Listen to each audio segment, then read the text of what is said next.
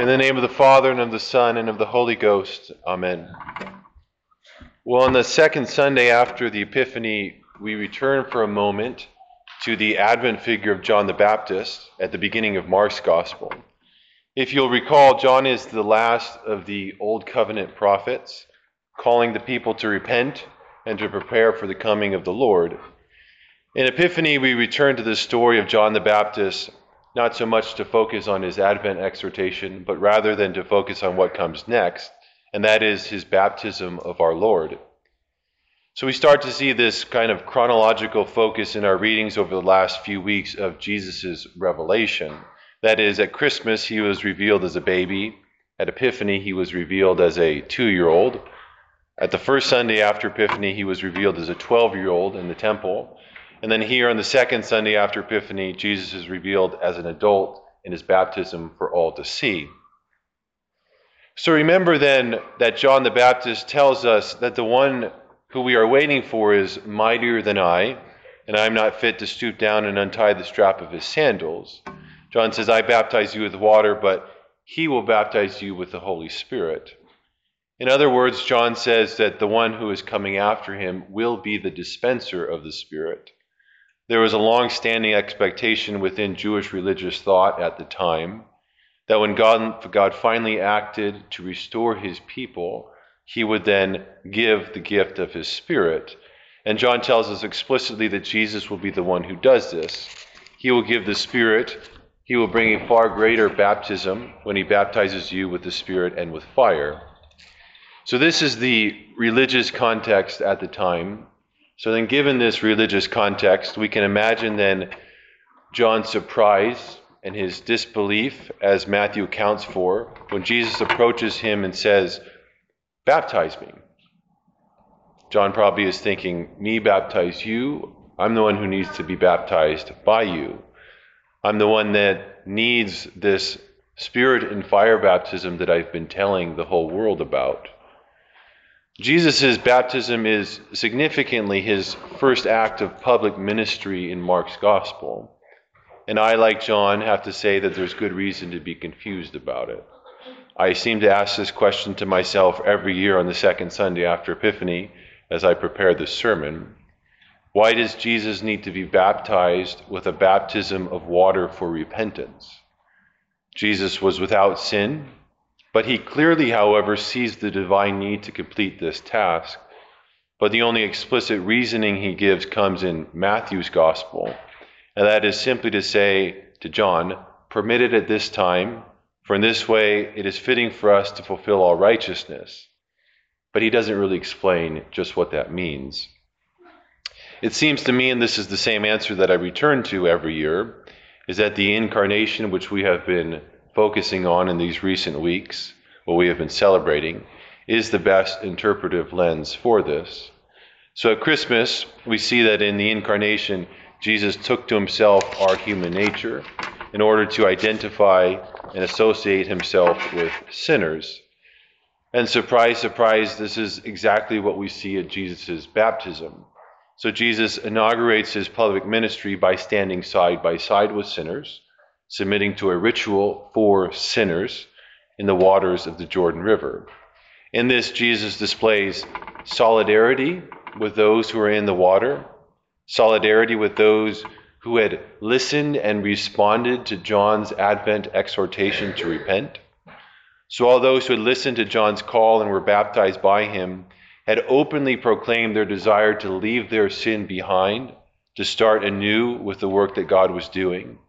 So Jesus in the Jordan identifies and associates with such people.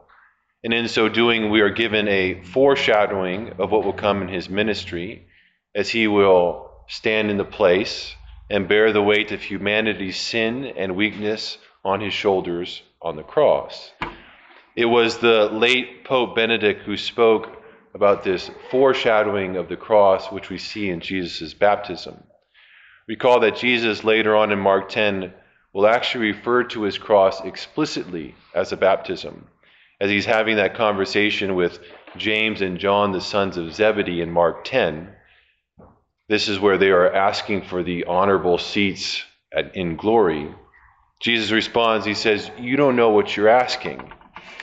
Are you able to drink the cup that I drink and be baptized with the baptism that I am baptized with?" So going under the baptismal waters is a symbol of death. There is a real death that occurs in every baptism.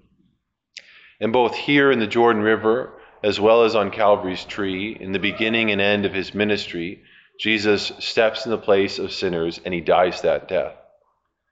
And then at the end of Jesus' ministry, we see yet another baptism with the mandate of the Great Commission, commanding them to go to all nations, make disciples by baptizing them in the name of the Father and of the Son and of the Holy Spirit. So the beginning of Jesus' ministry here, the climax of his ministry at the cross, and then the end of his at the end of his ministry with the Great Commission, we see baptism. This is because baptism is not some secondary add-on. It's not a nice cultural or ritual thing that Christians do. Rather, it's essential to the mission of the church. It's at the very center of what we do. And it's why the baptismal font is always front and center when you enter into the church. The point being that it is supposed to be in the way. You're supposed to be confronted with it every time you enter into the church. It's the first thing you experience because it was the means through which you first experienced grace. And then both in Jesus' baptism and in his cross, we see something else similar happening. There is a tearing. So at the cross, it is the tearing of the curtain of the temple, which communicated the immediate access now available to the presence of God. In like manner, too, at Jesus' baptism, the heavens are torn, and the presence of God is made manifest in a new way. This is the other significant emphasis in Jesus' baptism in the Gospels, the revelation of God which comes after it. And this is why we read this during Epiphany. The heavens are torn open, the Spirit descends, and in all of this we witness the revelation of the Holy Trinity. As the Spirit descends on the Son, the heavens are open, and the Father says to the Son, "You are my beloved, with you I am well pleased." Nowhere else in the Gospels is the Holy Trinity manifested in such a way. In Jesus' baptism, we see then that his identity is revealed. And in our baptism, we too receive that same identity. Because in our baptism, we are grafted into Christ's body. In our baptism, we find what is present in Jesus's. The curtain is pulled back, the heavens are torn, the Spirit of God descends and rests on you, and the Father says to you, "You are my beloved Son, with you I am well pleased." Though it is significant to note that the pleasure that the Father takes in the Son comes after he has said yes to his baptism, and in so doing already said yes to the cross.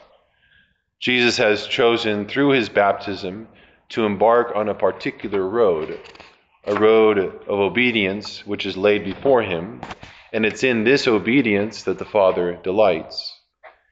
And in our baptism, the Father is pleased with us after we have promised to, as the prayer book says, renounce the world, the flesh, and the devil, and to walk in God's will and commandments all the days of our life. So here's the important point. The point is that in our baptism, not only do we receive the same identity that Jesus received, but we also receive the same vocation. And that's a vocation to the cross, obedience to the cross. Jesus submitted to John's baptism, but yet another baptism awaited him. Again, the baptism of the cross. And in the same way, after we are baptized, another baptism awaits us, and we must remain obedient to that baptism of being immersed not in water, but rather being immersed in the sufferings of the cross as we pick up our cross and follow Christ, and thus have a share in his passion. So to reiterate, our Lord's identity is revealed, but then confirmed in his vocational obedience. His obedience to that which he is called to is the evidence of his identity, of his sonship, and that the Spirit has descended upon him and delights in him. We too demonstrate our sonship through obedience, the evidence of our filling of the Spirit in baptism is a change of behavior, a new path marked by devotion to the Father, and a willingness to have our own share in the cross, no matter what that looks like. So on this day, as we reflect on the baptism of our Lord, may we call to mind and think about our own baptism, who we are as children of God and recipients of the Spirit. May we also then reflect not only on our identity, but also on our vocation and the promises that we made at our baptism, to follow Jesus as our Savior and Lord, and to obediently keep his holy will and commandments, and to walk in the same all the days of our life. In the name of the Father, and of the Son, and of the Holy Ghost. Amen.